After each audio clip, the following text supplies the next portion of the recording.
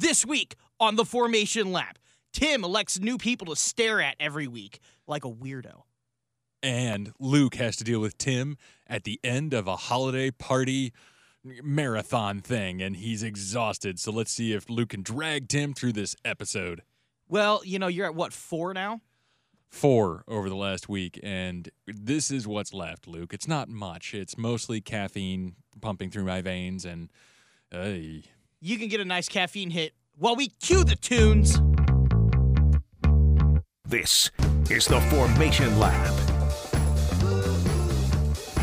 Welcome one, welcome all to this episode of the Formation Lab, the only podcast on the internet that's ate 40 pizzas in 30 days. That's our claim to fame. Did you really? No, that's Papa John who claimed he did that. That sounds terrible for you. Yeah, well, you need to go to your cardiologist like yesterday. He claimed that since he's been fired, he's ate 40 pizzas in 30 days, and the quality of Papa John's pizza just isn't there. Which, by the way, 40 pizzas in 30 days is 3.5 slices per meal per day for an entire month. I want to barf now. Like, that's disgusting. But that's our claim to fame. We're the only podcast on the internet that's ever matched that. Did you see that we got an offer from to be the sole podcast, the exclusive podcast for the Chris Pratt store on Amazon? No, I did not. We just got that email like an hour ago. Oh my gosh, let me check my phone. You need to check it. Oh, I love his work in Jurassic World: Fallen Kingdom. Anyway, what's up, Star-Lord? Welcome to the Formation Lab. I'm Luke. I'm Tim. It's before we have a couple things we want to do today. Dr. LeBeau is in the house. We recorded this just the other day, and Dr. LeBeau gave us just the time of our lives. Great interview. Tim, you've listened to it. He's such a rock star. Dude, he is the first returning guest we have, and for good reason. Dr. LeBeau is a champ. Yes, he is. A champion among men. He makes me wish I did better in school. He does. Why didn't I have a teacher like Dr. LeBeau? Oh, right. Darn it. So we're gonna cue that up, but after that we have a list of notable villains in F1, and you've had a corner over here, the Rich Energy corner. You've had William Story staring holes into your brain with his poor imitation of a ZZ Top beard. Yes, he's staring through my soul, and it's not like a searing stare. It's more of the I'm here and I'm awkward and creepy stare. So and it's like, yeah. Oh, man, you need some company over there just to fill out the whole thing. So we do have a new spin on our awards this week with I don't know. We're raising Rich Energy inductees. The Rich Energy inductees. I was going to say we're raising an unholy nightmare army, but you're not too far off. But I think we have some solid contenders this week. You and I are going to debate a little bit. But I think we've got some solid shoe-ins here. We got some good people. We're going to explain why they're on the list. Don't worry, Story. You got some company coming, buddy. For those of you who are new to the sport, we're going to explain why they're on this list of F1 villains, and we're gonna hash it out. We're gonna put some people over in the corner so Tim has to stare at them and Luke doesn't. So, oh, thanks, bud. Love you too. No problem. Merry Christmas. But God, happy holidays. But and now I've subjected everyone to my singing. So buckle up, guys. It's that kind of week. Oh, it's that time of year. Oh. All right, but first, though, here, without any further ado, is our interview with Dr. LeBeau, maybe my favorite interview of 2019. The Formation Lab. Well, it's officially the off season. There's no racing going on. There's a little bit of dirt racing going on here in St. Louis over the off season, but there's not much. So we wanted to really take a crack at these 2021 rules. This 2021 rule set has all sorts of changes to aerodynamics and the use of wind tunnels. So I thought no better person to bring in than our first returning guest, Dr. Ray LeBeau. How you doing, Doctor? I'm all right. How are you? I'm doing well. I'm excited to get some answers on this. It's our off season, so I figured this would be a good time to, dive deep and get some understanding. So F1, they released this huge overhaul of the rules. For the first time ever, there's going to be a spending budget. There's all sorts of wild and crazy things to the Europeans that don't usually have salary caps in their sport. And one of the major rule changes is severely limiting a lot of things due to aero, including wind tunnel testing. to slash cost. So I wanted to start out and just talk about wind tunnel testing and just how, economically viable is that, and not only economically, but how that works, and then we'll move on to the car itself. So my first thing is just economically, like how expensive is it to run a wind tunnel? I can't imagine it can be cheap, right? No. I mean, if you're running something on the scale of the full-size car, that is going to cost millions of dollars in order to set it up properly and do the runs in a way that give you good results. Because a lot of the challenge is actually getting good results out of the wind tunnel run. You can build a wind tunnel, you can stick a car in it, but if you can't get the data, then there's no point in doing it. So getting good data is part of the challenge of doing wind tunnel testing. So they're thinking that you can replace that with computer modeling. Right. And my thought is, if it's all about data, well, is the data you receive from the actual physical test, is that the same as computer? Not exactly, because one of the things about doing computer modeling is that you can actually get a lot more data because you can calculate whatever the heck you want out of the data. You have information everywhere over the car. Unlike when you do a test in the wind tunnel where you're usually looking at specific areas of the wind tunnel where you're getting information, you have sensors, et cetera, located in certain areas. CFD, computational work, gives you all of the results everywhere. But the challenge with doing the CFD is that it's only so accurate. And we can only ground our accuracy by comparing it to things like wind tunnel testing. So you basically have this back and forth play where you do computational analysis to try to get more details, but you also go to the wind tunnel to make sure that the details are, well, right. Because if they're not right, obviously you're not getting a lot out of it. So what you're going to lose by not being able to do as much wind tunnel testing is you're going to lose some of that ground truth. You're not going to be able to test every little tweak, every little change that you make and look at all that in great detail in the wind tunnel. Instead, what you're going to have to rely on is doing some of that and then going to the computer and saying, okay, if we can match this well, then we're going to presume that we're doing well on the whole thing, and therefore we can examine the little tweaks that we want to do on the computer. So would it be, this is just an opinion, would it be of your opinion that then it would be easier for teams to make like a misstep in, well, this wing looked good in the simulations, but we didn't have the time or allocation to put, a physical wing into the wind tunnel. So it could be easier for them to make a misstep and attach a bad wing to a car. I think there is the possibility, a slight increase in the possibility that there will be a misstep, because ultimately you're going to be cheating a little bit. And once you have your final design, you're not necessarily going to go back to the wind tunnel and do a whole bunch of wind tunnel testing to make sure that it's working. You're going to say, okay, let's take it out on the road, see what happens. So I do think there's going to be a little bit of a penalty paid in that regard. On the other hand, if you've developed a good database of computational methods, then you can figure out what the corrections are and actually be able to look at a lot more designs more quickly. So it kind of there's a trade-off there in terms of it's easier typically if you have the computer power to change your design on the computer than to change your design in the wind tunnel where you actually have to do the physical change. So yes, I think there's a slight increase in the likelihood that you're going to miss something because you're not going to do as much, actual testing of the design. On the flip side, you will have the opportunity to look at a greater variety of designs more easily and maybe come up with better designs as a result. So I think there's a trade-off that'll happen. Now, back to CFD, as you called it, which I read that was called. So I didn't want to use jargon right out the door. Sorry, I couldn't help myself. That's what I do. So. Well, I didn't want to use incorrect jargon Right. and have you be like, it's actually. That's good jargon right there. So how often do you see like something modeled in CFD and then something, that same thing put in the wind tunnel, give different result? Like just Well, it depends on wildly. how far. Wildly different at this point, no. If you know what you're doing with CFD and you have the computer power to support it, you are not going to see wildly different results. You will see subtly different results, though. And those subtle differences can be important because you're trying to get every last decimal point of advantage out of your design. So there are going to be the potential for small differences. Plus, just like with a wind tunnel, you can easily change the speed. You can, you put it in the tunnel, you change the speed, you change the angles, you change the conditions relatively straightforwardly. It's harder to change the car, but it's easy to change the conditions. In a CFD situation, you're just doing a whole new run. If you want to make it 1 mile per hour slower, you've got to start from the beginning, do that whole simulation again in order to get an accurate result. And so there's a trade-off in what kind of things are easier to do while you're doing computational work and what's easier to do while you're doing wind tunnel work. And so the ability to test as many situations, you're going to do different things naturally with CFD than you are with a wind tunnel. And so that's where you might miss some stuff. But, Boeing, most major aircraft companies have moved more and more towards CFD because the CFD is getting increasingly accurate. And so as long as you know what you're doing and you do have ways to check and make sure you're online, I don't think you're going to get wildly different results, but you may miss something because you're just not going to test the same kind of things you would necessarily in a wind tunnel.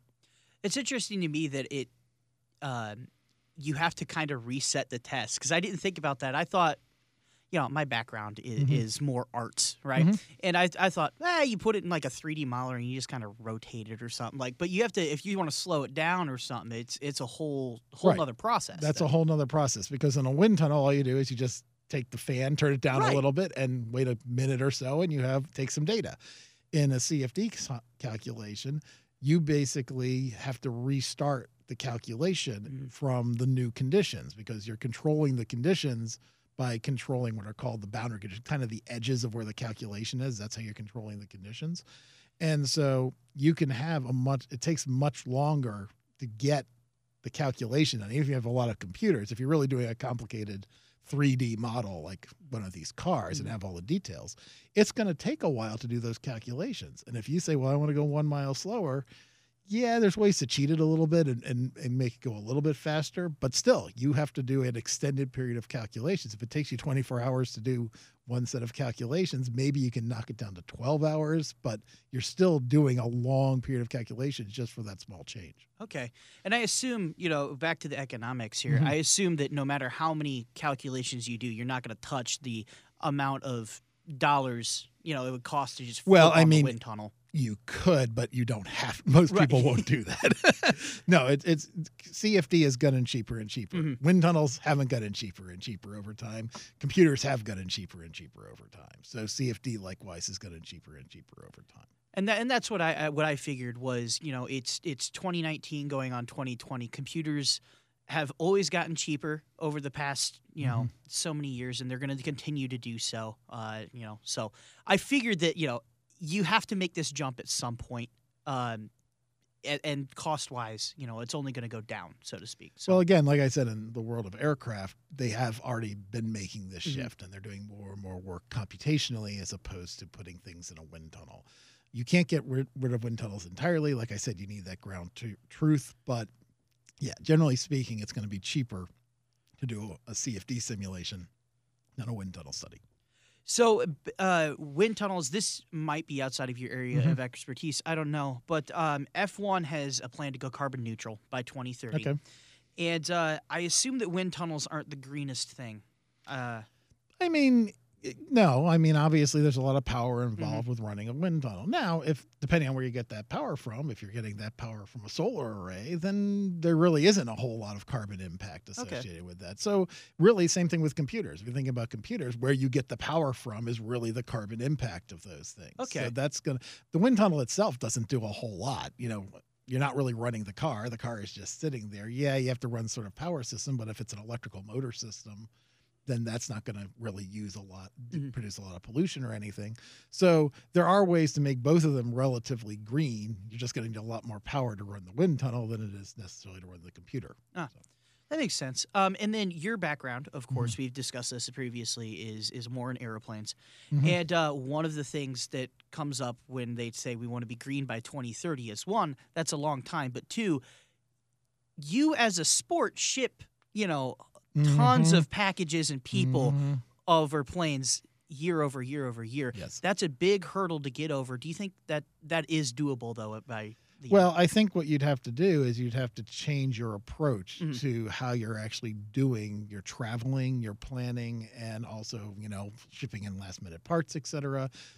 You'd have to change how you were looking at that. Now, I don't know. Obviously, the cars themselves are not going to be carbon neutral. I'm assuming they're not going all electric cars anytime in the future. They are close. I will say they're very close to being very they're very fuel efficient. Yes. So like outside of like a Chevy Volt, they're more efficient and they're greener than just about any car you or I would drive. So No, and I can believe that partially because of the weight issue. They're much lighter, for example. So I can totally believe that in terms of an automobile, they're quite green, but that's not carbon neutral still.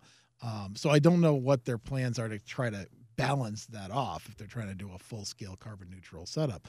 But yes, I think you would have to look at planning. You would have to look at how you organize things. You would have to look how you ship teams around, for example. It would be a big deal in terms of your carbon output if you can reduce the carbon out when you're traveling. So yeah, it was my understanding. I think the statistic I read earlier was something like 90% of all emissions by F1 are just in the fact that like, well, we're racing in Austria, and next week we're racing in Texas, and then after that we're racing in Malaysia.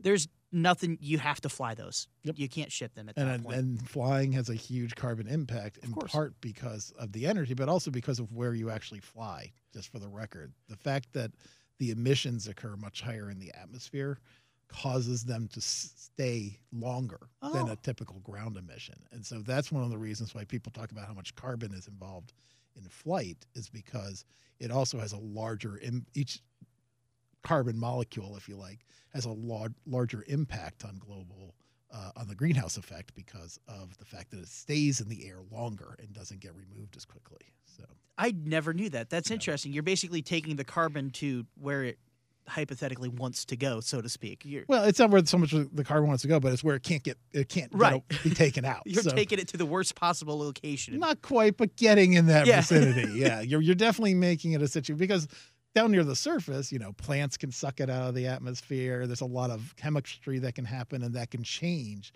what's happening near the surface. But when it's up there, there's not nearly as much chemistry happening, and not nearly as fast a process of removing the carbon. So.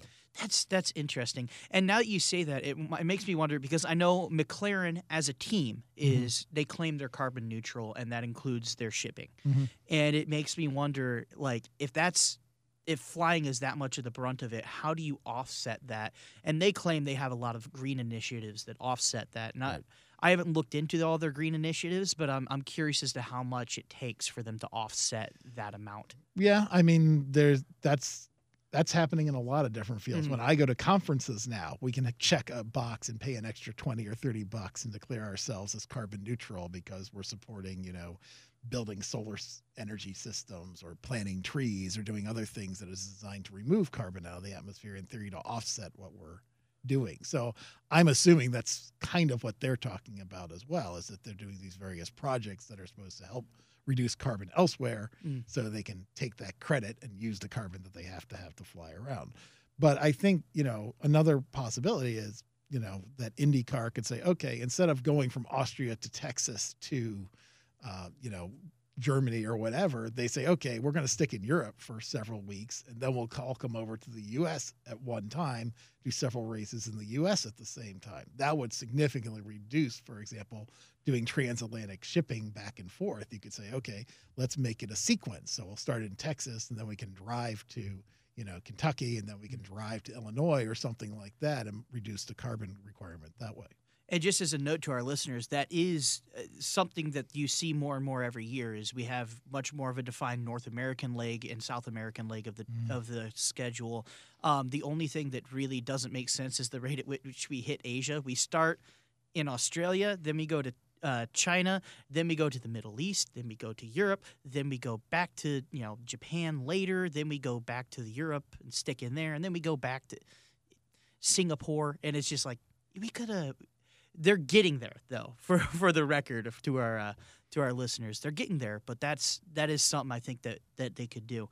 So let's shift gears here. I've given you a handy little illustration of two F1 cars, and we have the present Ferrari and we have the hypothetical 2021 car. Right. I want to say that this is actually this one's a computer design, obviously, but there does exist a car that looks exactly like this that they've driven on road and track, and they've put in wind tunnels and whatnot. So I just wanted to ask you, I mean, you're not an F1 engineer, again, but is there anything that just immediately stands out to you on this design that's radically different? Well, I mean, there's several things. One is the the rear wing or the rear spoiler where they've basically taken off the end walls, if you look. And so right now they've made it so that surface does not have any sort of blockage on the tips, and that's going to actually reduce the effectiveness of that, because one of the reasons you have the end walls is to make that more effective. But I assume the reason they're doing that is because they're trying to reduce some of the complex flow that is generated by the complex end wall structures that currently exist. And one of the goals, my understanding, one of the goals of what they're trying to do is they're trying to get the air cleaner behind the cars, and they're trying to say, okay, we don't want as much complexity. And so that's kind of making a simpler rear wing. Also, the front wing is being made simpler as well for the same reason. It's trying to say we're going to limit to how much you can do there in order to make the flow cleaner behind the car. The way I understand they're trading that off, and admittedly that's not something I can see here, this is based on something when I was looking at some of the changes in the rules and people talking about them, is they're going to increase the ground effect. They're going to go ahead and say, all right, we're going to allow you to have a lot more ground effect to hold the car down, because we're making the stuff on top of the car less effective. We're basically cleaning the air up, not letting you do as complex aerodynamics, and keeping the flow not keeping the flow from getting as dirty or as turbulent as it has in the past. But the trade-off is we still have to keep it on the ground. So you don't want a flying F1 car. That would be very bad for everybody involved. So that's why they're saying, hey, we'll go to the trade-off and say we'll allow you to do more of this ground effect, pulling the car down by speeding the flow up underneath. And by doing that, that's the trade-off they seem to be making. And that ground, and the advantage of that is, and I think we talked about this last time actually, is that ground effect is more robust against turbulence. It's not going to be as bothered by the dirty air as much as the upper surface and all the various wings, et cetera. All that stuff is much more sensitive to how the airflow is coming in. The ground effect is just mass conservation. It says flow comes in, we shrink it, it has to speed up, the pressure goes down, flow has to go out. And so it's more robust against all the mess. So they're trying to make it, my understanding looking at it is they're trying to make things less turbulent, but they're behind the cars, and they're simultaneously trying to make the system to give you enough downward pressure to maintain your contact and maintain your speed more robust against that dirty air. And so that seems to me the two things that they're trying to do with the redesign. And just looking at this, I mean, to my, aerodynamically untrained eye, this looks like something that would actually be, all things being equal, faster in a straight line because it has less complex bits to me to, increase drag. Well, and the trade-off that you're looking at is, can you keep the flow attached at those speed stills? So if you remember, the trick is that you want the flow to follow the surface. If the flow is following the surface, you avoid what's called separation, which creates a lot of drag. And so you can make it more streamlined, which is kind of what you're looking at there. You're saying, this looks like it would really run faster. It has smoother lines, smoother curves. And it could.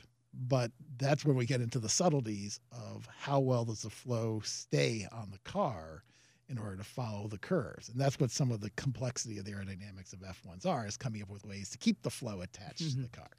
So at some level, based on the testing, I think that's true, that this car looks more aerodynamic in that sense. And that's also because they are reducing the effectiveness of some of the tricks that people have used to keep it on the ground or improve the aerodynamics.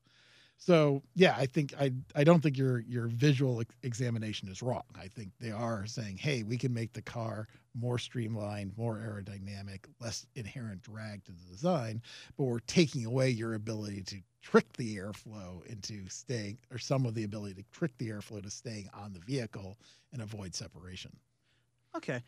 That makes sense to me. Yeah, it's an interesting design. I think when I first looked at it, I was just like, that looks very, very much more streamlined than the current design. And I think I and a lot of fans had this reaction that was like, wow, it's a bunch of little changes, but it adds up to look like something entirely different. One thing I wanted to highlight was the F1 2021 car has actual covers on the face of the wheels. So those spokes, those designs are actually just kind of covers that cover, the caps.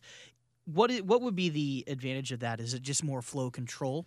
I think they're just trying to cut down on the disturbed air again, on the dirty air. Basically, the tires generate a fair bit of dirty air. They're rotating very quickly, obviously, and so they're accelerating the flow in all sorts of interesting ways when the flow comes in contact with that. And so as a result, a lot of dirty air is developed by the tires. And one of the jobs of the front wing was to try to create barriers to keep that dirty air from hitting your car. But of course, if it's not hitting your car, it's still going on behind you and affecting the flow behind the car and affecting the flow around your car. And so I think the covers are designed to help reduce the dirty air effect being generated by the tires. And that's, like I said, a lot of these changes are designed to try to reduce, because in the end, when you're designing your car, you don't care about the dirty air behind you, right? That doesn't affect you. And in fact, it's an advantage if the guy behind you can't catch up. Hey, that's what I want. That's his problem. Exactly. Right. So up to now, the design has not really focused on trying to make it easier for the car behind. The design has been, hey, I want to go as fast as I can. And now what Formula One is saying is, hey, no, we have to worry about what's happening behind the car because it's messing up the sport and it's hampering people's ability to pass and to race and create the exciting situations that I think Formula One people want to see. Right. So, I have a couple more. One is kind of more of a question about you and the kind of people you work with. So currently teams spend up to about $500 million, and a good chunk of that is aerodynamic research, right? The upcoming budget cap in 2021 is $200 million, which is a very drastic reduction, to say the least. Right. I should add to our listeners, there are 3 exceptions, and that is the drivers can get paid anything the teams want, and then the 3 highest staff members, so like the crew chief, the team boss can get paid whatever. But everything else, development is $200 million, salaries, time, etc. If you had that kind of like a percentage of budget cut, how would that kind of adapt? How do you adapt to that kind of research time? So I think, again, one thing is you cut down on your wind tunnel time, as we've already talked about. That'll incur a certain amount of savings. A second thing is again, you're just not going to be able to look at as many possibilities. You're going to kind of have to say, I like this design. I can do so many checks on this design, and that's pretty much where I have to stop. And again, there's going to be some implications that, as you mentioned earlier, that you might miss some stuff because you can't do as much work and you can't do as many simulations. You can't do as much wind tunnel testing. So it's going to be, I think what you would see is that if the rules stay relatively stable for a few years, that teams would catch up because they'd be able to accumulate the knowledge they need based on these new rules and use that from year to year. And after a few years of this, they'll be like, okay, I have a pretty good idea of how to make that work. I suspect in the first year or the first couple of years, you may see a much greater diversity of design because people are going to be making guesses and they're not going to be able to try every possibility out. So they're going to say, okay, I like this approach and we're going to go with this approach. And you're going to see potentially more diversity in the car design because you can't really refine it to the level where everyone kind of starts converging on the same basic design. So that would be, that's where you'd be cutting down on the amount of testing that you can do. And it would become much more of a game for the designers, and designer knowledge is going to play a much larger role because you just can't throw a bunch of wind tunnel tests or computers at it and just try every possibility. This always fascinates me because F1 is just as much a sport about the engineers, about the designers. I mean, shoot, when a big engineer goes from like a Mercedes to a Ferrari, we talk about how much this changes. It's just as much a sport for them as it is, the actual driver. They're called a pilot for a reason because they're stuck into, the machine, but at the end of the day, it's the machine that does the performing. So I think I got a big old grin when you said you could have so many, diverse designs because I think that's one of the things that I'm looking forward to because, personal note, I love chaos. It's what I love about sports. Is just like sometimes you get just unpredictable things and you just scratch your head. You're like, how in the world did that happen? And I think that that's something I really look forward to is this increase in like, what are they going to do? I don't know, but they'll come with some wacky ideas, and whatever sticks on the wall sticks. Well, I think it's going to be the difference between a computer playing chess and a grandmaster playing chess. A computer playing chess basically says, I'm just going to calculate every possible result here and choose the one that gives me what I think is the optimum result. While a grandmaster can't do that, but they can, by their experience and their knowledge, they're able to say, I think this is the best way to go to win this match. And so you're going to see it more shifting toward the grandmaster aspect rather than just a brute force of test after test, different design test approach that you can use when you have huge budgets and lots of capabilities. Therefore, I gotta say, as a chess club member in high school, proud chess club member, thank you. I really like that analogy. You a chess guy? I've played chess. I'm not a huge chess guy. SLU has a pretty good chess team, actually. Yeah, right now, yeah. so. I was gonna say, I know that they're pretty high up, and I know, of course, the Hall of Fame and Museum is up here in St. Louis. That's right, all of you international listeners, of all the places for an international chess Hall of Fame to be, it's here. I know. It's kind of shocking that it's here. But, hey, it's a great thing for St. Louis. And, it is. It is. I love this town. We have so many interesting things. I think we get a bad rap sometimes.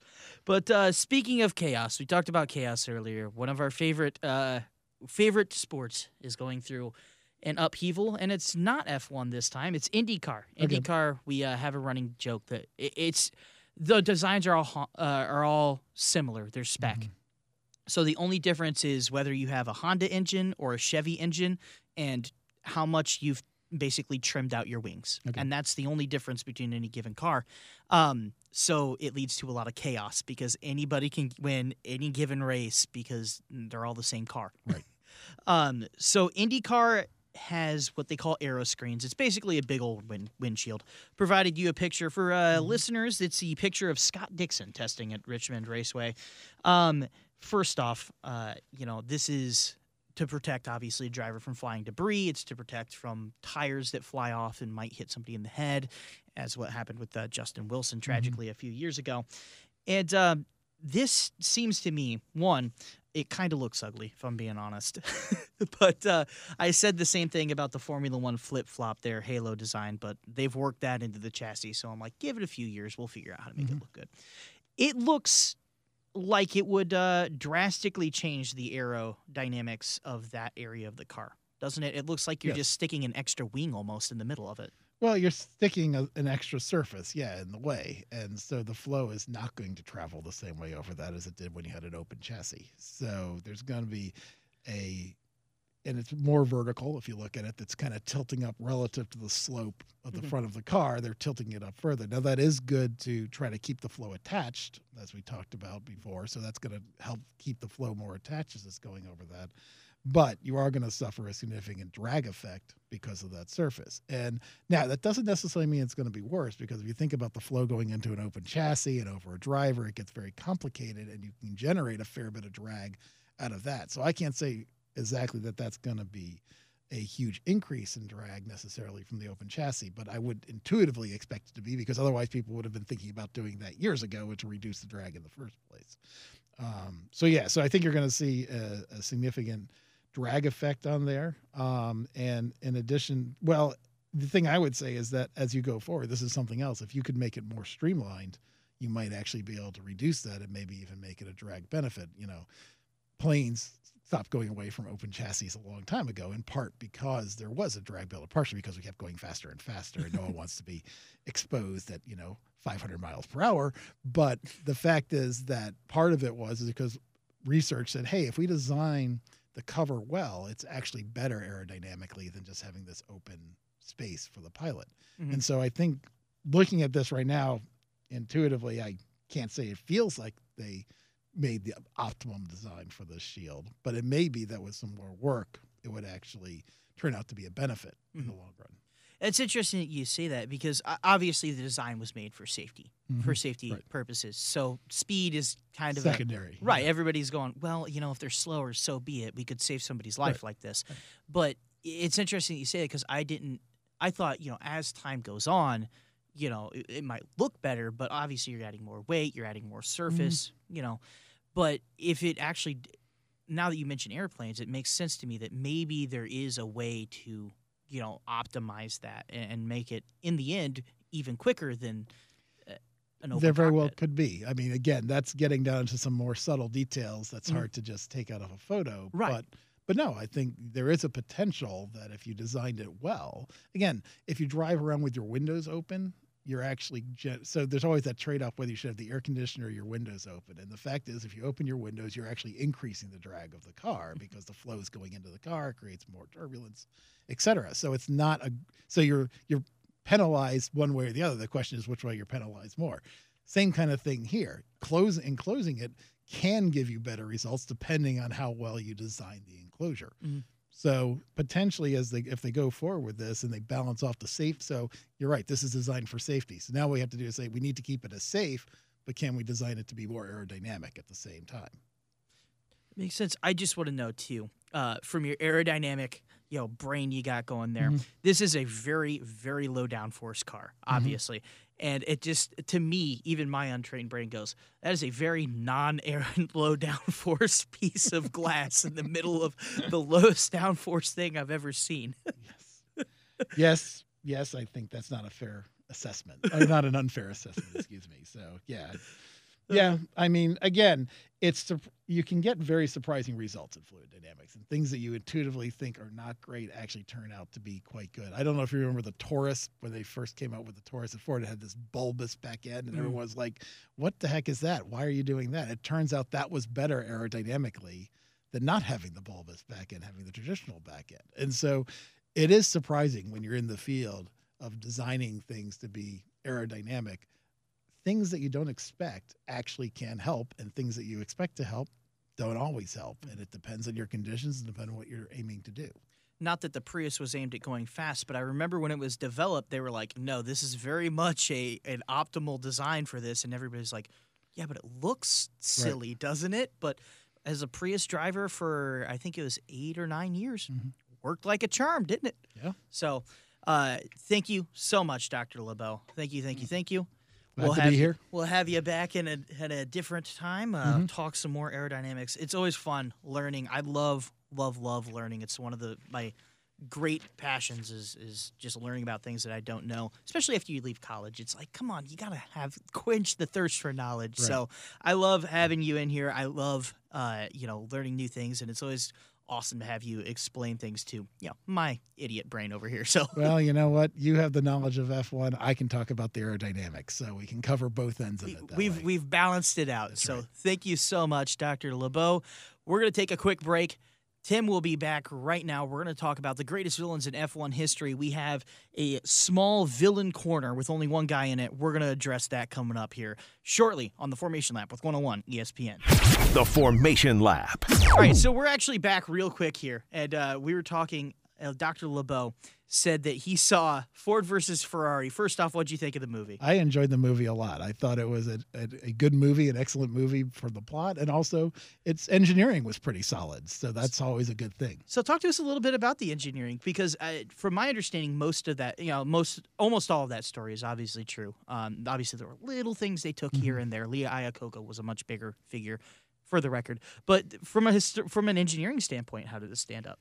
Well, I think they showed a lot of the process you have to go through with engineering, and also some of the reasons why you just can't build the best machine possible. So engineers have to deal with budgets. Engineers have to deal with higher ups saying, I don't like this idea. Engineers have to deal with a lot of external factors, and they just can't build the perfect machine to their mind. But some of the testing they did, so I was mentioning that they did the tough testing, was what it's called, where you put little pieces of string or yarn all over the vehicle, and you then take video of it or film of it and see how they move when you're driving the car. And that's a very common technique that's used in wind tunnels, for planes, for cars, for a variety of vehicles, because it gives you a sense of whether the flow is laminar or turbulent. It gives you a sense of whether you're developing vortices. It gives you a sense of where the direction of the flow is, which obviously when you're dealing with air, one of our big challenges is you can't see it. So being able to do what's called flow visualization, and actually this is something we talk about in our program, that's what we're looking at, is how do you do flow visualization? How do you see what the flow is doing when it's essentially an invisible fluid?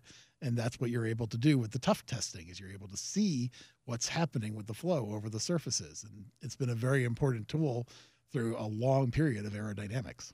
So one of my favorite details is Ken Miles, in real life, this is true. He knew that machine inside and out. So, they'd be like, well, we have to plug it in. They had that big old computer that they had in there. And he was like, no. You just need to adjust this. It's all it needs. Yep. Oh, she wants a little more gas. She wants a little more fuel coming through the lines. What'd you think of that? Because that is a real detail. He would literally go to the engineers and go, all right, well, you can run your tests, but I'm telling you right now, this is exactly what it wants. If you're an experienced designer with a lot of knowledge of the vehicle, you can do that. It's an incredibly complicated system. And whenever you're doing engineering, you're always doing trade-offs. You can't make anything perfect because it's going to make something else less perfect. And so there's a constant battle on how you balance what's necessary for your best design. And I find that completely believable, that someone who spends a lot of time working on these vehicles would be in a position to say, you know what? I have a pretty good guess of what's happening here. And in fact, that's how engineering works, because we can't test every possible thing very easily. We can't come up with a way to say, oh, let's test every possible option that might be causing this problem. Experience plays a huge role in being able to say, hey, this is the problem we're running into. It's probably one of these few things. Let's go figure out which one of those few things it is. If it's 1,000 possibilities, there's no chance that we're going to figure out what it actually is. So. All right, from a movie standpoint, I know I got this big old grin when I saw, the Le Mans scenes and all the racing scenes. I will say there was one track that I noticed wasn't the actual track, but, that's me being super nitpicky. I'm like, of course they can't go to this track, and actually there were two, but one of them doesn't exist anymore, so I gave him a pass on that. What'd you think of the race scenes? Were they as thrilling for you? I'm a super big race guy. But for you, a layman, what did you enjoy? I enjoyed the race scenes quite a lot. I enjoyed, in particular, looking at how the team has to interact with the car. I think that's a huge aspect of being a successful race. Is the whole idea of when they basically said we're going to replace the entire brake section as an idea. That was that's an awesome engineering moment plus an awesome racing moment, right? Because it allowed the car to go much faster than they were planning, than they would have been able to do otherwise. And so that whole scene where they do that switch, they go out and start racing again. To me, that was like, wow, okay, that's your competitive advantage. That's your value proposition. What makes your approach better than anyone else's? And I have to admit, the first question I had coming out of the movie was, so I wonder if they started doing that with more parts of the car. By the end of the race, did they replace half the car because that made it a better car in the long run because the parts weren't wearing out as fast? And I was honestly curious about how far they went with that idea. So. I love the fact, in racing, and I think as an engineer you'll appreciate this. In racing, there's a proud history of, well, your rule book isn't thick enough, so we're gonna make sure that next year it's just that little bit thicker, so that you can, if you want to say we cheated, point us to the rule book and tell us where we cheated. Otherwise, and we were talking, it's a complex system. There's no way you can write a perfect rule book for something as complex about that. So racing has a very proud history of, I don't want to say cheating, but bending the rules, shall we say. It's this, our student design teams, they do the exact same thing. They're going to look at those rules and it's like, hey, do I actually have to have landing gear, or can I land it on its belly? Can I hand launch it? Can I do this? Teams would figure out ways to cheat the motor so the motor on average would have the right amount of thrust. But no, when we're taking off, we can go a little bit higher and then we'll go a little bit lower. I'm gonna go through two real quick before two cheating scandals that I think you'll really appreciate. This year, Ferrari had a system in place that might have sent just a little more fuel to the engine than could have been done. So I'm going to draw a graph, and if you guys want to see the graph, you can go to F1. You can go to mine at Formation Lap 101 or Tim's at TimSTLF1, and you can look up a video of it. But basically, they have a sensor that takes fuel flows rates every second, and Ferrari figured out that well, shoot, all I got to do is just alter the fuel flow rate, and instead of it, measuring me at my peak, all I got to do is measure it, right in the middle, and they're getting away with adding more fuel by offsetting that little sensor by like a half or quarter of a second or whatever it is. And that's very smart. Everybody, the brilliant part is Red Bull caught wind of it, shall we say, and they're like, well, shoot, that's not technically illegal. But what we're going to do is we're not going to make the formal accusation of Ferrari cheating because that would bring down harsh penalties on us. What we're going to do is we're going to hypothetically propose a part that does exactly that. Have the FIA go, no, that would be cheating. And now the FIA tests for it every time. And wouldn't you know it, Ferrari's a little bit slower near the end of the season. That's clever. I like that. It's not protesting that. It's like, hey, we're going to try to do this slightly differently and see if you approve of it or not. And then the one in NASCAR a couple years ago was NASCAR has post-race inspections, but there's no way to, obviously when you're racing, you can't just inspect a car in the middle of it. So NASCAR figured out that your rear windshield, if there was a slight dip in it, was somehow aerodynamically advantageous, just the way the car, is built. Well, that's technically not legal, right? Your windshield has to have a certain curve to it. And they figured out, well, shoot, if we just build the structure weak enough right there, under speed and under all the air, downforce is going on, it'll naturally buckle into that shape. And then when it slows down, it'll pop right back out. So the NASCAR rule, enforcement committee is looking at that and they're going, we could see you cheating right there. And teams roll right around to the post-race inspection, go, is it there? No. Can't do anything about it, can you? Nope. Okay, well. Not unless you can inspect it while the car is moving. Nope. It's very hard to, flexible surfaces are a tremendous design thing that people can do now. So that's another brilliant idea. And then, of course, there's the infamous one where they mandated how big the fuel tank can be. But they didn't mandate how long the hose from the tank to the gas can, to the engine could be. So some team wound that sucker, coiled it, and got like an extra 4 gallons of fuel in there. Now, of course, that's extra weight, so you'd have to see what that balances off to. But yeah, that's that. Yeah, hey, you didn't say we couldn't do that. We could just put as much fuel as we want. We're gonna put. This is not the fuel tank. This is just a connector, and this is another connector. Sure.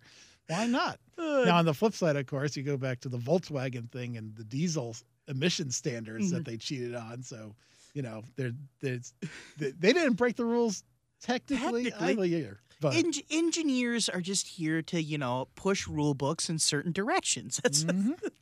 That's part of the game. And if someone says we want you to do this, one of the things we teach is that you have to figure out what the requirements are, what the rules are, and you design to that. And if there's an opening, you take it. You don't, you say, hey, you didn't specify this. All right, we're going to go ahead and design and take advantage of that fact because we can come up with a better design.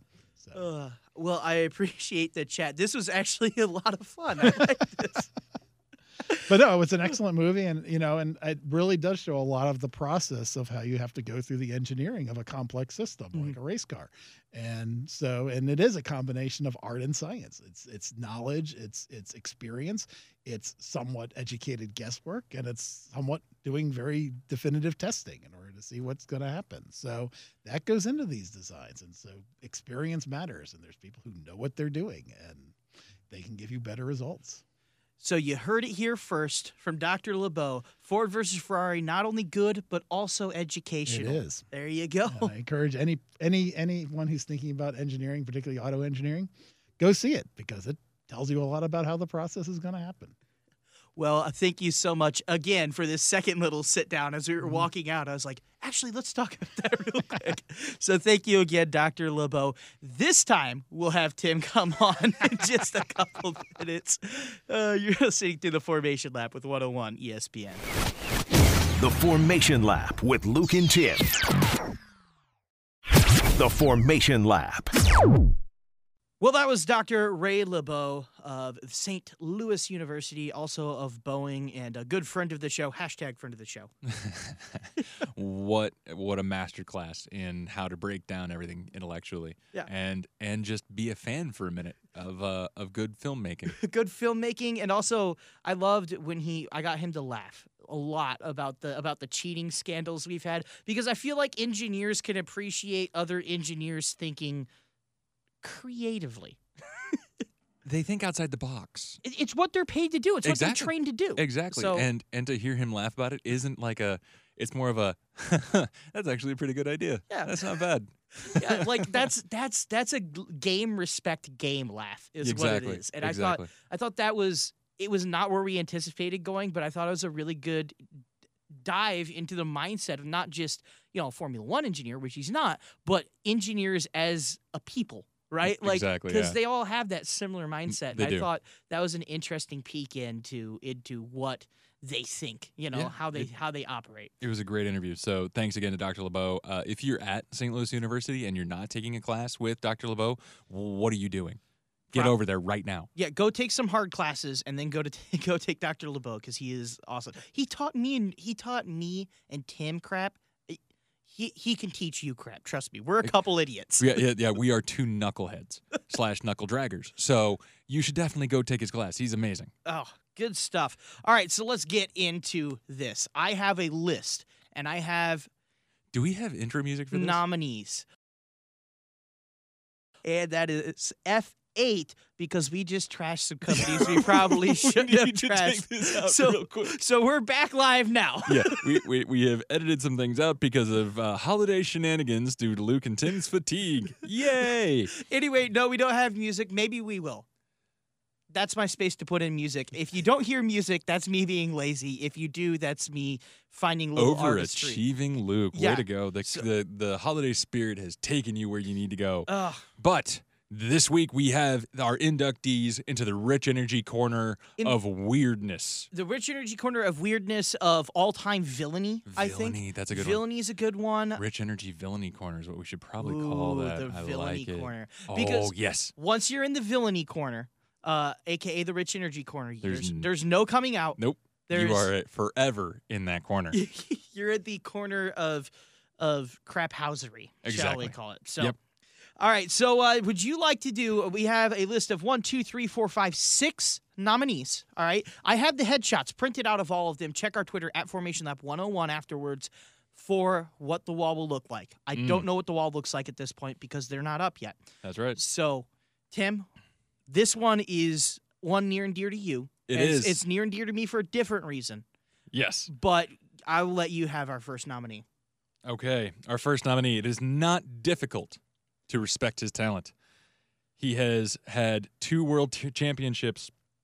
He has had so many accolades to his name, so much praise heaped on him from every corner of the motorsport discipline. But our first nominee is Fernando Alonso, the champion for the back-to-back titles in 2005 and 2006. Drama has followed him wherever he goes, be it McLaren, Renault, Ferrari, cheating scandals at McLaren and at Renault, some shenanigans at Ferrari, and then he went back to McLaren for what was arguably one of the saddest ends to a career that we've ever seen. As long, obviously caveat for, those that ended up dying, and now I feel badly. But he does seem to have calmed down over the years and had a positive PR piece now for McLaren. Was he ever bad enough to be on the wall? Has he cooled down enough? Here is my take. I'll go with this first because reasons. I'm going to say he does not belong on the wall. I will agree. I put him on there out of fair interest because I know he's one of the more hated drivers in F1 history. And he has had drama everywhere. Everywhere Fernando Alonso goes, he has drama. There's cheating in Renault. There was, of course, Crashgate. Crashgate, which we'll get into later, benefited Fernando Alonso. But I feel like to a certain extent. And the McLaren spying thing, where they got Ferrari details of their car, and Fernando was talking about how to use it with his director, I think, or not his race director, his mechanic, his engineer. Yeah, something like that. But it's a consistent thing, and ultimately the common denominator is Fernando, and and Team Fernando. But I will say that most of this drama isn't. The weight of the drama doesn't always fall on Fernando when the drama strikes Fernando's team. Right. And so he's always drama adjacent, but at a certain point, again, the common denominator is Fernando. It is. I mean, even McLaren with, stalling out to make sure that Lewis didn't get a hot lap in qualifying. I mean, stuff like that. He would sabotage his teammate. He would sabotage his team inadvertently. His nomination is not undeserved.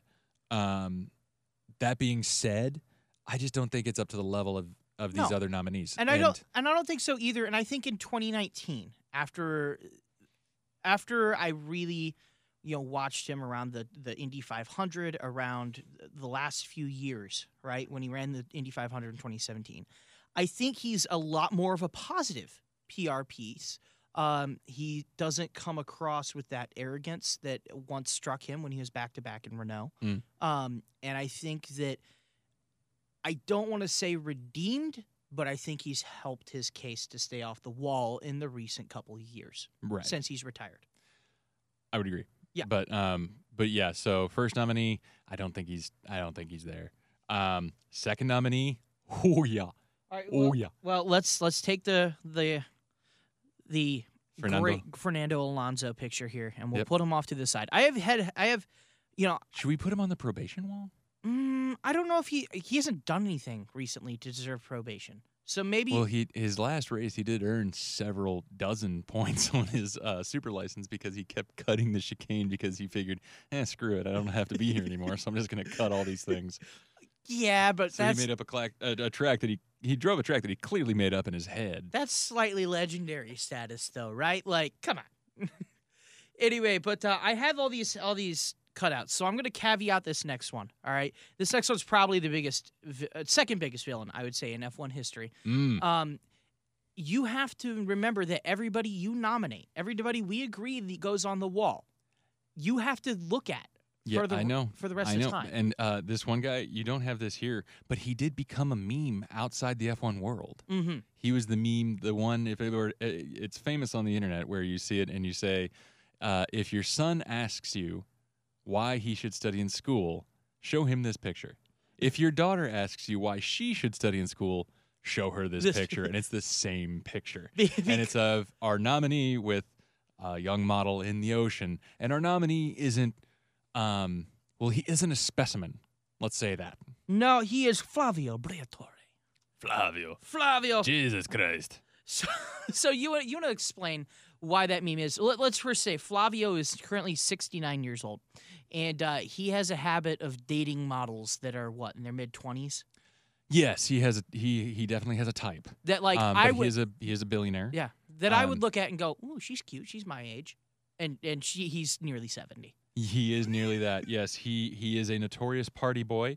He has served 2 terms in prison, several fraud charges, and of course helmed Benetton and Renault until 2009 when he received the lifetime ban for his shenanigans in the 2008 Singapore Grand Prix, where he ordered Nelson Piquet to intentionally crash to help Alonso win in Singapore. He fought the ban in court and did ultimately get it overturned, but and so he's able to talk about it, but he's not welcome back in the paddock. Yeah, he's not welcome back in the paddock. Because everybody knows that. There was also a famous Ross Brawn story when they worked at Benetton, and there was something about black boxes on the car, and Flavio said, "Oh, I've brokered a deal. All we have to do is admit we were wrong, take a small fine, and we'll be good to go." And Ross Brawn stuck his ground. He said, "No, we didn't break any rules. I don't know what kind of deals you're cooking up back there in the back rooms, but that's not us. We're right." And Ross Brawn was correct. And so Flavio, that kind of speaks to his mindset where if he thinks he's wrong, he assumes he is, and then he starts brokering deals. Mm-hmm. That's the kind of shady stuff it is. So Flavio, I do believe, has earned his spot in the rich energy corner of villainy. So let's talk a little bit more about Flavio. 2008 Singapore Grand Prix. This was one of the biggest scandals of the last decade. I believe is around lap 13. The top 2 drivers, I think one of them was Hamilton. Hamilton, somebody else is running second, probably Alonso. Alonso was running third. But they needed a safety car. Right. Alonso is running third. He had already pitted. Nelson Piquet is Alonso's teammate at Renault. Nelson Piquet Jr. is Alonso's teammate at Renault, and Flavio Briatore goes, "Hey, so under a yellow flag, these 2 leaders are going to pit. It's optimal for them to pit, but we've already pitted, so we're close enough. We'll just take first at that point, and we'll just defend that for the race." So he calls up Nelson Piquet Jr. and goes, "Hey, you know that wall? Just hit it real quick for us. Thanks, buddy." And that was huge. It was It's race fixing. Yep, it was race fixing, and you intentionally scuttle one guy's career to bolster. And Alonso is still managed by Flavio Briatore. So it's just kind of shady, and by kind of I mean super shady. This was a huge. I mean, this is still talked about in Formula One to this day. But Flavio and his wild hair, the second biggest villain of all time in F1. I will hand you Flavio, and if you'll grant me just a spot of dead air here, I'm going to go grab the stapler, and we will be right back. We're back, ladies and gentlemen, with live coverage of the first edition to the Rich Energy Corner. Flavio Briatore. Here we go. Tim lines him up. I still can't see him. Uh-oh. He's reaching to grab some other people here. He's trying to see how it'll be arranged. He's trying to gauge how many people will come up on here. But you worry about Flavio first, buddy. Yo, the staple's in. The staple's in. It's perfectly in the middle of his forehead, he tells me. Again, I have a big black, box with computer stuff in it that's between me, so I don't have to see the unholy nightmare. This spawn of Satan himself. The spawns. He's not the spawn of Satan. I'm not talking the spawns of Satan. They're just I'm talking the shady characters. He's a billionaire that's gotten away with some stuff, and he international pulled some playboy. shenanigans. He's what Tony Stark would be if Tony Stark had no morals. Yeah, but he's just one of those characters. I shouldn't say that. I shouldn't say spawn of Satan. I like the wall of unholiness, so I have to keep myself cleansed. The wall of weird. They're wall of weird. They're good villains for the paddock.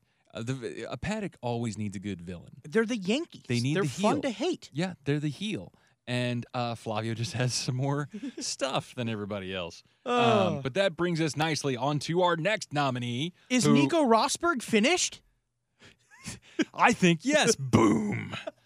You rooted for Nico when he took Hamilton for a year, but his reporting has not aged well. He has become a meme. Really dumb hot takes, endless fault finding, a vendetta against Hamilton. His vlogs have ignited ire of drivers and fans everywhere. In the words of Max Verstappen, he is the next Jacques Villeneuve. Who is also on our list. He is also next on our list.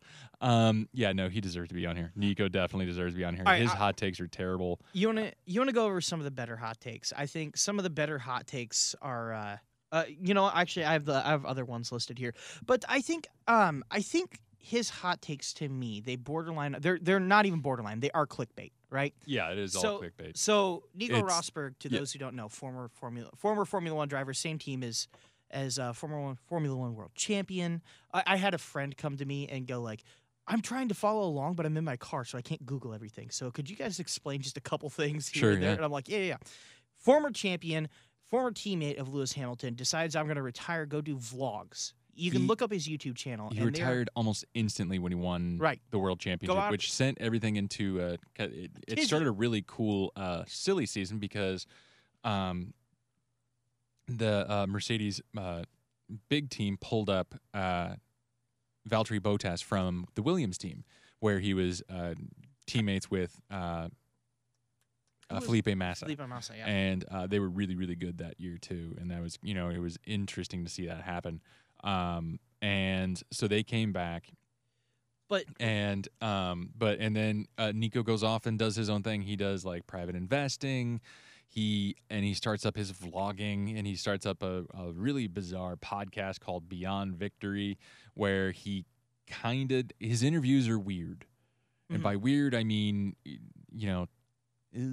like creepy sometimes. Yeah. And not to take the piss out of all of it, because he does have some shining moments, just like he does when he's reporting for Sky, and he gives like some good things. Oh, he's going too fast through here, or oh, he's overcooked this. Yeah, okay, he's objectively right, but it's like, oh, Hamilton got out qualified in Austria because you're at altitude. The Mercedes engine isn't that good. Is Hamilton's career done?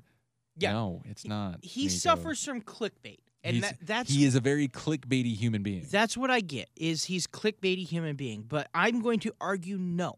Because in terms of bad takes, we have somebody who is much, much worse coming up. Okay? To me, he's much worse. Well, yes, but that's not the bar. But let me get here, all right? Okay. If I put another guy up here, and then I put Nico up here. I feel like that's putting them on equal footing, and it's not equal footing. I feel like this is 2019. Going on 2020, the only way that you're going to drive a brand new media empire is clickbait. All right? We've shied away from clickbait for the most part, but let's be honest here, guys. All right? We could see some percentage growth if we just went with clickbait, right? Yeah, but we like this show, so we don't want it to die a horrible death. Right, but he needs views. He wants views. He knows how the game is played. Can you fault a man for playing the game that's put in front of him? Yes. And here's why. We're talking about Villainy. We're talking about the heir apparent to our next nominee, Jacques Villeneuve, who you and I both agree is going on the board. And he does the same thing. Jacques wanted to... Let's throw him in here, and because he's part of the debate, let's just name him as the nominee. All right, he is the original king of the hot take. Let's table him for now. Uh-huh.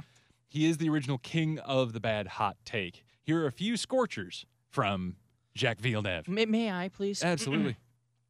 I think there are two classes of drivers. You're either in a Fernando Alonso or you're a Rosberg, and Nico Hülkenberg is a Rosberg. Formula One should be the pinnacle of racing. It's the king class. Then it is not good for the sport if anyone with a disability can participate, at least not in Formula One, perhaps in other classes. Formula One must be tough, must be difficult, must be almost unreachable. Robert Kubica's return is not the right message. Which that is a scorcher of a take. Wow. Bruh. Bruh. Jesus. Yeah. And that Jensen Button is a weak teammate. So I posed a question here. Yes. Nico Rosberg, we all agree, is the heir apparent to Jacques Villeneuve, right? Has he been overtaken? Has Jacques Villeneuve been overtaken by Nico Rosberg? Not yet, because there's something you didn't add in here that I will also add in as he is. This is a crime, I think, against humanity. Jacques Villeneuve, much like other mistaken celebrities, thinks that he is also a musician. No. He went full Jeremy Renner and put out an album called Private Paradise. Is it butt rock? Please tell me it's butt rock. I don't know. It's just bad. Oh. And it's really, really bad music. And if anybody is offended by my singing on this program, I invite you to go listen to Jacques Villeneuve and then come back and realize that I'm actually the John Legend of this podcast compared to that. I have some dulcet tones here, ladies and gentlemen. I sound awesome compared to that. Oh, my goodness. So he has assaulted our ears with everything. And now, not only that, I will say, the only reason that he has this platform is because he's the son of Gilles Villeneuve. Yeah, Gilles. and granted, he was a world champion once, just like Nico Rosberg. But the only reason he got a seat was because he's Gilles Villeneuve's son. There's a track named after that guy. That guy was a rock star. He was a god among men. There's a reason his nickname is Jacques, son of Gilles Villeneuve. Yeah, he's Gilles' son. Yeah, he's Gilles' son. Yeah, exactly. It's not like Carlos Sainz's son, where Carlos Sainz Jr. actually has a lot of raw talent, and he's going to have that staying power. Jacques couldn't find a drive because no one could stand Jacques. So, and he still does bad hot takes. And I think the thing is that is where Nico Rosberg is evolving to. He had more hot takes this year than Jacques did. That's a good point. He was almost all the time, almost every single race weekend, he had those bad takes where you're like, oh, Nico. Shut up. Come on, bruh. I forgot. That was that Nico or was that Jacques who said that Lewis Hamilton intentionally put his car where he did during the incident in the Canadian GP? I think it was Rosberg. I think that was Nico. Oh, yeah. And it's like, and it's just like, dude. No, he was just there. Yeah, it's just like, it's all this where, like, I could see, like, being, like, Team Nico because Lewis is so good and it's the underdog story, but no, I'm Team Lewis. Absolutely not. All right, you know what? You want to put both of them up there? Let's do it. Let's describe these pictures real quick. So we have Jacques, who, we got his hair just everywhere. Bleached all over. Bleached all over. He's got life hack for anyone listening. If your eyebrows don't match, that's not your natural color. Yeah. And this does not match. He's got bright red hipster glasses, all right? And the bleached 90s band guy thing. Oh, he looks like he could lead sing Sugar Ray right now. All right, so I hand it off to Tim. Tim is opening up the stapler. He's positioning carefully. Up and to the left, it appears to go. Here goes the staple. Oh, Oh, there it was. That's a beautiful shot. Beautiful shot, Tim. Now, Tim, just sit back down, grab the mic real quick. I want to describe the reason I chose this because this picture of Nico Rosberg is from one of his YouTube vlog thumbnails. It's from I'm Hiring, and I picked this because if you staple it, he's going to be pointing. He's at kind of like He's pointing right at me. He's pointing right at you, right? So he's got kind of imagine a Fonzie-esque A point going on, right? Just look up Nico Rosberg meme, and this is the first 1,000 photos that'll come up with some garbage hot take that he's done. And not only that, you can very clearly see fire in the background for the explosions. So Tim walks up to the board. Oh boy, here we go. Right above the Rich Energy Corner logo, he goes, here goes a staple. Oh, there it is. Oh, that was a well-placed staple. Right in the heart. Oh, it's just shot through the heart. And Tim's to blame. Nico Rosberg gives reporting a bad name. Nicely done. And and by the way, those lyrics still better than Jacques Villeneuve's album. Oh, nailed it. We went full William Shatner and sounded better. Oh, dude, William Shatner's album I kind of unironically love. Like they're so bizarre. What a crazy dude. Like he has had an intense life. He is still out there. I got his autograph a few years ago. Yeah, and he's still perfectly going. He was in his 40s when he did Star Trek back in the 70s. Dude, that guy does not stop. Okay, so Anyway. all right. Background. We met through Reddit back when Reddit was a much smaller website than it is now. For the record, long time ago. Yeah, long Many time moons. ago. But William Shatner has a Reddit account, and if you go subscribe to our William Shatner, he'll be like, "Hi everybody, how are you guys doing?" And you can just post stuff, and William Shatner will be like, "Yeah, I can verify that story is true," or like you can just go talk to William Shatner on the William Shatner subreddit. You know who else does that kind of thing? They run their own social media and they will answer questions. Jeremy Renner. Only if you pay him. No, Alan Prost. Yeah. Okay. Yeah. There was there was a story about him talking negatively about Nico Hülkenberg, and so someone on Reddit went on and messaged him, I think on Instagram, and said, "Hey, Alan, we're seeing a lot of this. Is this true?" And he goes, "In no way was this true. Is any of this true?" And I wasn't anywhere close to where they said I was, because I was over here doing this, and I have, and he was like super cool about it. So, hats off to Alan Prost and William Shatner. That's why Alan Prost is on our wall of fame right next to the immeasurable Niki Lauda. That's right. Back to the wall of, not even wall of shame. This is below the wall of shame. This is the well, this is adjacent. this is its own weird dimension. Corner of intrigue. Yeah. That's what it should be. Corner the of rich energy corner of intrigue. Intrigue and villainy. So it could be the rich energy corner of intrigue. The RICIV, R-I-C-I-V? No, R-E-C-I-V? I don't know. Something like that. The rich energy corner of intrigue and villainy. But this next one. This is a gentleman who said he doesn't care if there's anyone in the stands for F1 racing. It doesn't matter. It means nothing. This is maybe the biggest villain in F1 history. He undoubtedly grew the sport financially, but like anybody who helms a professional sports league, he found himself on the villainous side of things, and more so than Roger Goodell, more so than David Silver, Gary Bettman, even dare I say more so than Rob Manfred. He has found himself in so many villainous, so many poorly decided, poorly worded places, so many poorly thought out places that Bernie Ecclestone has to be one of our nominees here. Bernie Ecclestone, I could just go on and on. So let's go on and on just a little bit, like not too much, but let's talk about him. He quoted Hitler in a favorable way. Yeah, well, he has that too. He said he admired, what was it? He admired Hitler's leadership qualities, or like he knew how to run a tight ship, but at the end of the day, he wasn't a good dictator. So that was, I believe, his quote summarized pretty briefly. All right, so let's start out. First off, he was all about the money. Bernie Ecclestone was always about the money. He made it in no way secret that he wasn't about the money. And you can look at his history of putting races in literally any country that'll smack a couple dollars on the table. So if you wonder why F1 races in China, which, a bit of a questionable, things going on there, or Russia, where he kisses up to Vladimir Putin and has a special Vladimir Putin box in there, or, then Soviet Hungary. Now, Hungary is a fine place now, but back in the day, they broke the Iron Curtain to go race. Bahrain, where, I might add that the labor laws there are not too many steps above slavery. Yeah, it's slavery light. Yeah. But you didn't go the full Budweiser, you got Bud Light. Yeah. You're not full slavery, but it's slavery light. But if you wonder why F1 races in places like that, it's because of Bernie Ecclestone. All of those places, relentless pursuit of money. Right. And you see a lot of companies jump over to China, right? And nowadays, especially with their record. But he would come out and straight up endorse the local governments. He would, and if that's our thing, we may actually. He's not in it, but we may actually add LeBron James to that corner because LeBron's had some iffy choices of comments lately. Yeah.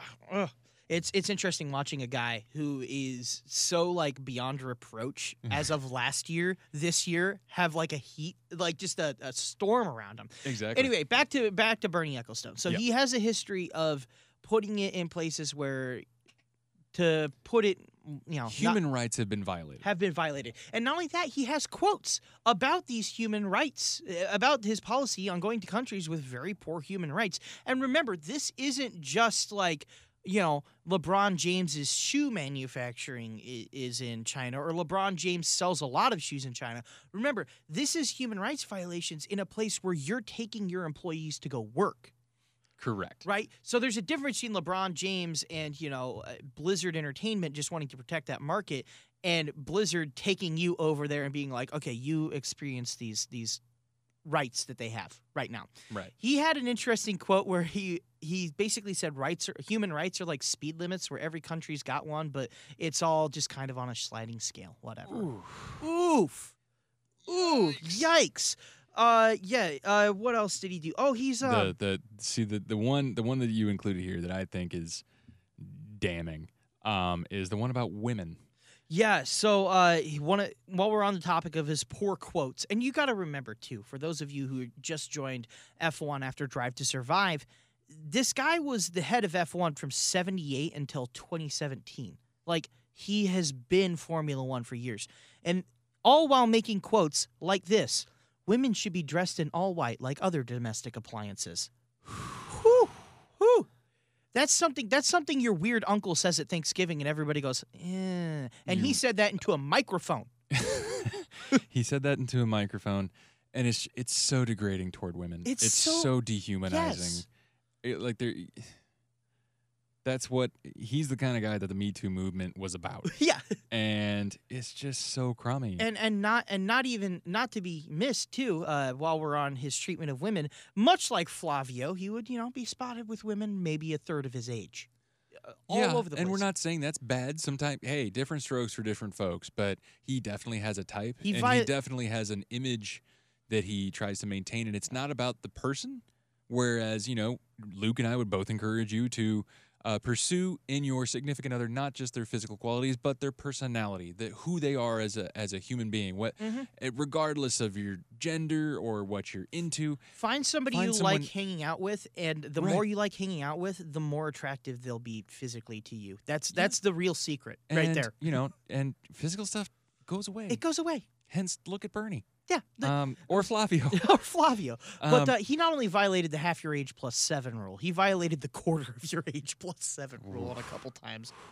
But I'm just saying, this is the hallmarks of a rough villain. Yeah. And we're cheering for Liberty Media to take it all the way to the house. This is why no matter what Liberty Media He also brought us Herman Tilke. Yeah. Oh, he brought us Herman Tilke. That gets you into the corner no matter what. Some of the Wall of Shame member, the only architect on our Wall of Shame, he who designs the worst F1 tracks, and the only F1 tracks being built now.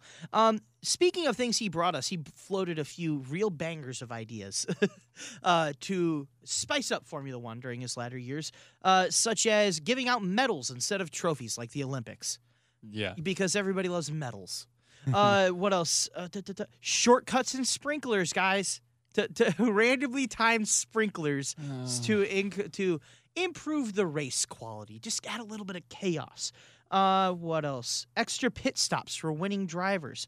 Not just reverse order qualifying, which would be interesting, but lottery qualifying. Yeah, he also was so incensed about the championship, the first championship in 08 that Lewis won, because he said there was no drama.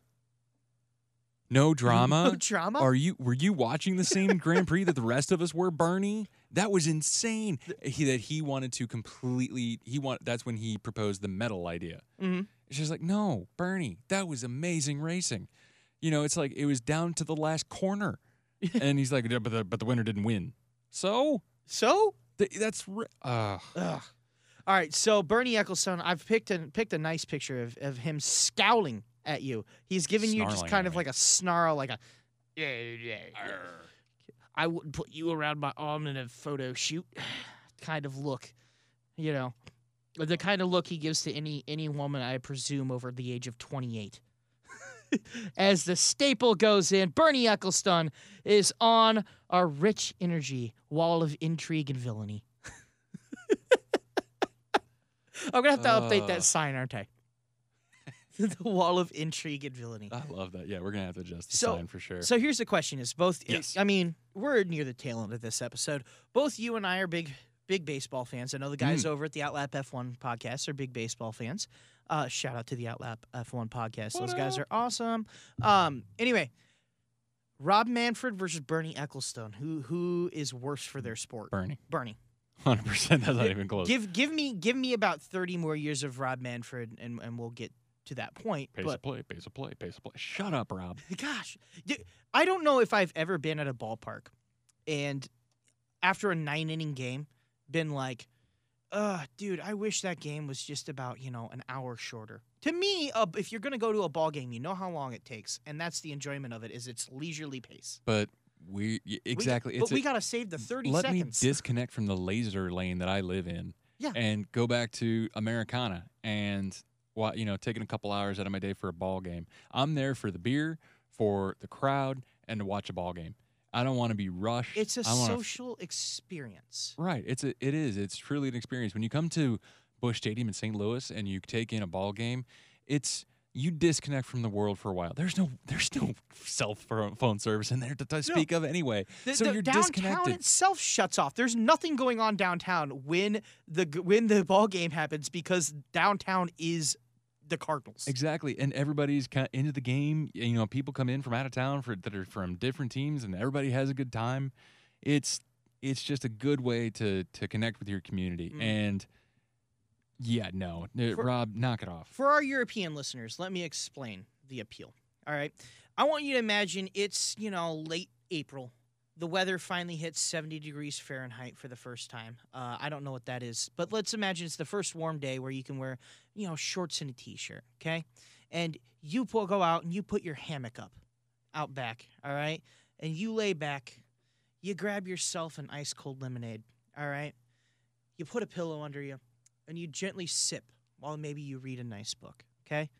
That is the appeal of baseball, is time vanishes, and it's just about enjoying your time and enjoying the sport and enjoying the gifts that you've been given in life, the peaceful, leisurely nature. And even if you don't, I know part of my summer routine when I get home is after I've got my dog all situated, I pour myself what our a freshie. Our dearly departed friend Chris Duncan used to call a man soda. Man soda. Get myself a man soda, turn on the ball game, and just kind of relax. Well, and that's the beautiful thing about ball games on TV, too, is that the leisurely pace means that, you can leave and, make yourself some dinner and come back a half inning later, and you still... And you didn't miss a whole good. lot. Yeah, you're going to hear about the replay. Dan McLaughlin's going to walk you through exactly what happened. Shout out to Danny Mac. And everything's going to be fine. It's the only sport where you can actively scroll through your phone and still take the experience in too, which is why I love it. Or you can read a book. Yeah. I literally call it my beer, book, ball game evenings. It's the triple Bs. And that's not a knock on it. It's great. Anyway, so for our European listeners, Rob Manfred's the MLB commissioner, and he wants to speed up games so that you can take that away from us. It's not about the pace of play. You're saving 30 seconds over 3 hours. Shut up. So I will announce our final. Yes, we have our final final man on here. Would you like to No, go for it. Okay, so Vijay Mallya. All right. The let's see. Okay, so the CEO of Force Racing India Point. Okay. So for those of you who don't get that joke, Force India was a team last year. Vijay Mallya committed several financial crimes. Okay. It has not been proven in a court of law, Luke. The Indian government's trying to extradite him. They're trying to extradite him. They haven't done it yet. He's still in London, but I will not hear it. Vijay Mallya didn't pay his team. They didn't have budget. They didn't have salary for a hot second until his team finally got out from under him and they rebranded as Racing Point. Vijay Mallya is still in a consulate somewhere, I guess, in London, and the Indian government's trying to extradite him to try him for financial crimes. Also, I sent you a picture the other day of his home. Did you see that? It's a mansion. It looks like the White House on top of a skyscraper.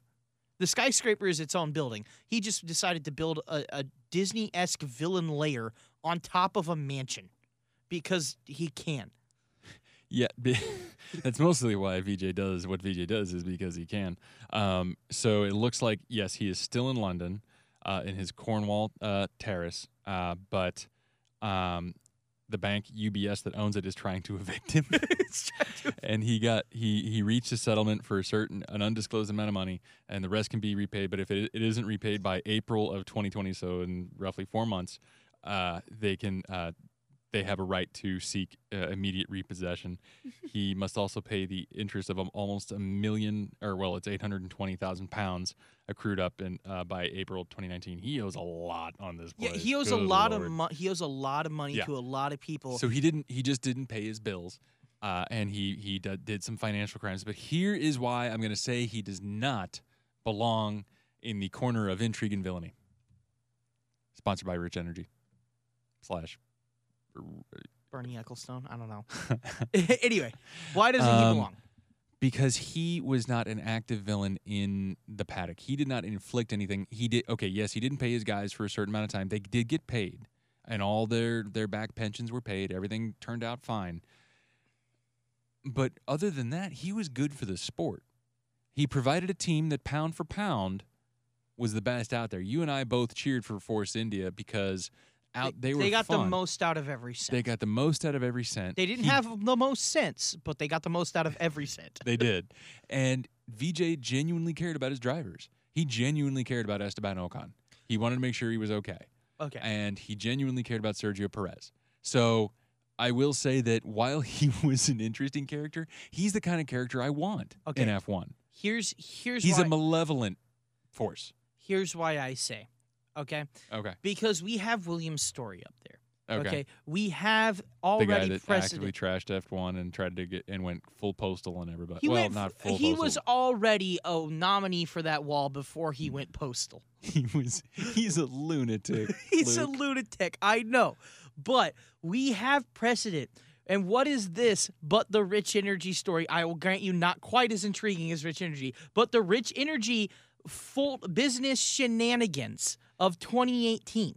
He did do some business shenanigans, but he ran the team legitimately and paid everything since 2007 until the end in 2018. Except for when he didn't pay those people and had to back pay the last year. Okay, yes, so the last year he didn't pay them that well, but he did pay them for 11 years. And Rich Energy didn't pay anybody. They just showed up and they hoped that their pyramid scheme would just keep going and they'd be able to finally get off the ground. It's not legally proven that Lightning Volt Limited is a pyramid scheme. They have a liquidation person that's on their board of directors now. Counterpoint, okay? He looks like he's making a kissy face, and I think if I put it up on the wall, it'll creep you out for the rest of the time.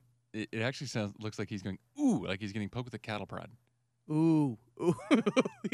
So here's what I'll do. Let's let Todd decide. Okay, we'll let Todd decide. So Todd from the Park for May, the 7th of January. Yep. He is on. So Todd rejoins this show. He's going to be our second returning guest ever. I'm sure he'll be happy about that. We'll let Todd decide if VJ Malia goes on the Rich Energy wall of Rich Energy corner. Energy corner of intrigue and villainy. We're going to have to squeeze that in. I stapled them kind of close together. I grouped it nicely. It's okay. I see the circle in the reflection. I can't see that the unholiness touched the light of my being. But so VJ Malia, we'll let Todd decide that. Yep. So for those of you who haven't been listening to our previous ones or haven't listened deep on our previous ones, we are taking a 2-week break, basically. For the next 2 weeks, our usual recording time is Tuesdays. That happens to be Christmas Eve and New Year's Eve. And as much as I love you, brother, I'm not spending Christmas Eve locked in a room with you. You know what? That's fine. I think that's fair. It's cool. I think that's fair. We've got things to attend to. That's fair. It's been a really great year. Yeah. We're going to take a 2-week hiatus, our winter break, and come back with some, I think, really awesome content that's going to be off the chain.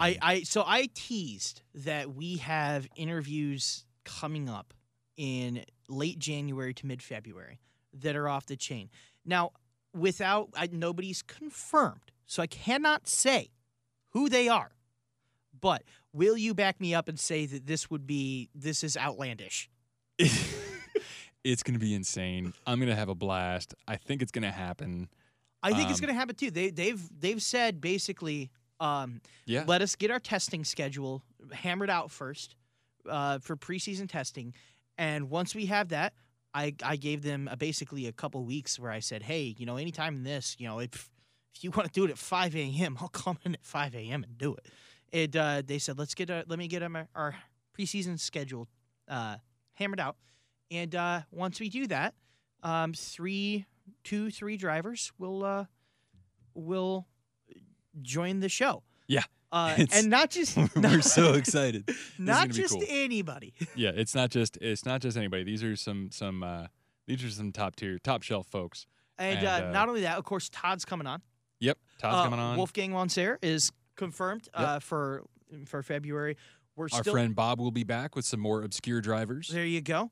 Of course, we'll have a 24 Hours of Daytona special. Oof, and so good. I wish we could be there this year, but we'll get there next year. We'll observe from afar. We'll get there, yeah. And hopefully this coming year, while we're vision casting next year, hopefully this coming year we'll be at more races than just Gateway. That's right. We're thinking Iowa, we're thinking Road America, and possibly Austin for IndyCar. Yep. Those are the ideas. We are okay. So I should spoil a little bit by saying we are verified members of the IndyCar media. We are. So we can kind of get into whatever race you want. The question is just, can we get there? Tim and I can't afford to just screw off to Long Beach one weekend. Nope. But we can afford to drive up to Milwaukee. That's that's not going to happen. Or drive to Iowa. We could try. I can try. I mean, I'm going to drive. I'll get to Road America. I'll get to Road America. Mark my words. But yeah, so we do have some things in the pipeline that we're really excited about. And we are also, as you can see in the show notes, switching feeds. Yes, we are switching feeds. So we'll have an update on that coming up. But basically, while we wrap this show up, So we're moving hosts, all right? We're moving from Podcast One. We're moving over to Anchor. If you haven't joined us on Anchor, I welcome you all to do it. It's what we've been tweeting out at Formation Lap 101, at TimSTLF1. Just follow the link we put in the show notes. That's all you got to do. Follow that. Hit subscribe. It's the exact same show. You'll know because the episode numbers are the same, but the names are just slightly different. It'll say by Luke Clevenger, by Hubbard Radio, okay? And basically what that does is allows us to distribute on more platforms, so Spotify, all sorts of platforms. We'll be everywhere. Yeah, we'll be everywhere. 2, it allows us to more easily monetize. And the problem is that Podcast One is really lagging on updating, and we can't really migrate your guys' listenership over to our new podcast just yet. So we need you guys to kind of manually do that. Yeah, so if you could jump over and hit the subscribe button, we would really appreciate it. Yep. And other than that, we'll still keep updating both for a while, but eventually we will just be on the Anchor one. So, Yep. but we'll keep reminding you. So if you forget to do it because you're driving right now or Don't something, worry. We'll remind you don't next worry. time. We'll remind you next time. So without any further ado, that'll wrap up this episode of the Formation Lab. I'm Luke. I'm Tim. See you guys next week. Happy holidays. Or actually, see you guys in 2017 or 2020. Holy It's crap! 20. We're not going back to 2017, bud. Are you sure? Yeah, we're going straight to 2017 was 2020. a good New year. decade. New decade. Can we do- 2020. I wouldn't mind doing 2019 again. We get to watch the Blues win again, though. 2020. We're gonna win it in 2022. It's okay. We're gonna have 2020 vision. New decade. All right. Yeah, I am buckled in. It's gonna be great. I know you're afraid of getting older, Luke, but trust me, as someone who is your senior, it's gonna be fine. We're gonna have a good time. All right. Well, we will see you guys in 2020. Happy holidays, everybody. Happy Christmas, holidays, Hanukkah, New Year's, whatever you guys celebrate. Have All it. of 'em. Make it happy.